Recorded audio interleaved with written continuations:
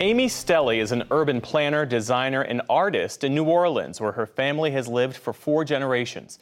She's been fighting to have the Claiborne Expressway removed. It's a highway that the Biden White House has called an example of historic inequity.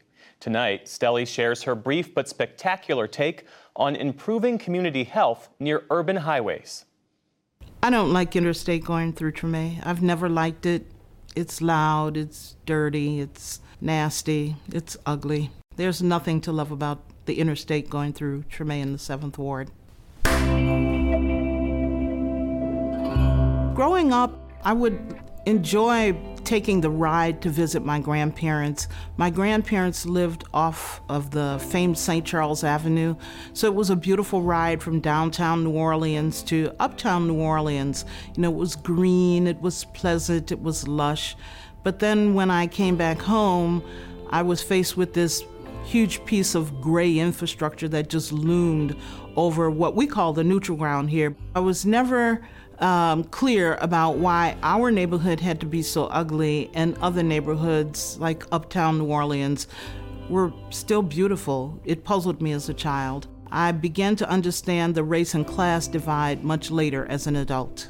As a child, I decided that it would be my mission in life to get rid of the interstate. I intuitively knew that that interstate did not give us the quality of life that, first of all, my family bought into when they bought into the neighborhood 70 years ago, but it also doesn't give us as Black people anywhere in the United States the quality of life that we deserve. When you put an interstate through a neighborhood, you invite people to go through the neighborhood. They don't stop. They don't support the neighborhood.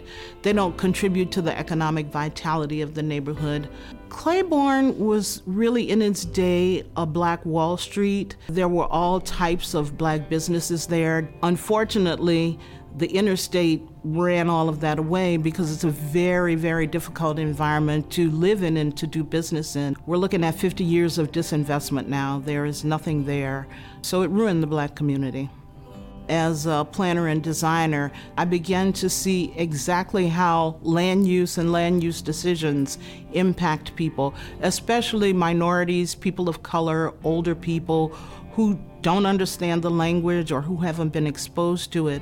So I really felt compelled to make sure that these things were clear and understandable. With regard to land use decisions, if they don't happen with you, they will happen to you. By and large, those interstates have wrecked our lives. So we have to take the bull by the horns and we have to speak up. My name is Amy Stelly, and this is my brief but spectacular take on urban highways. And you can watch more brief but spectacular videos online at pbs.org/newshour/brief.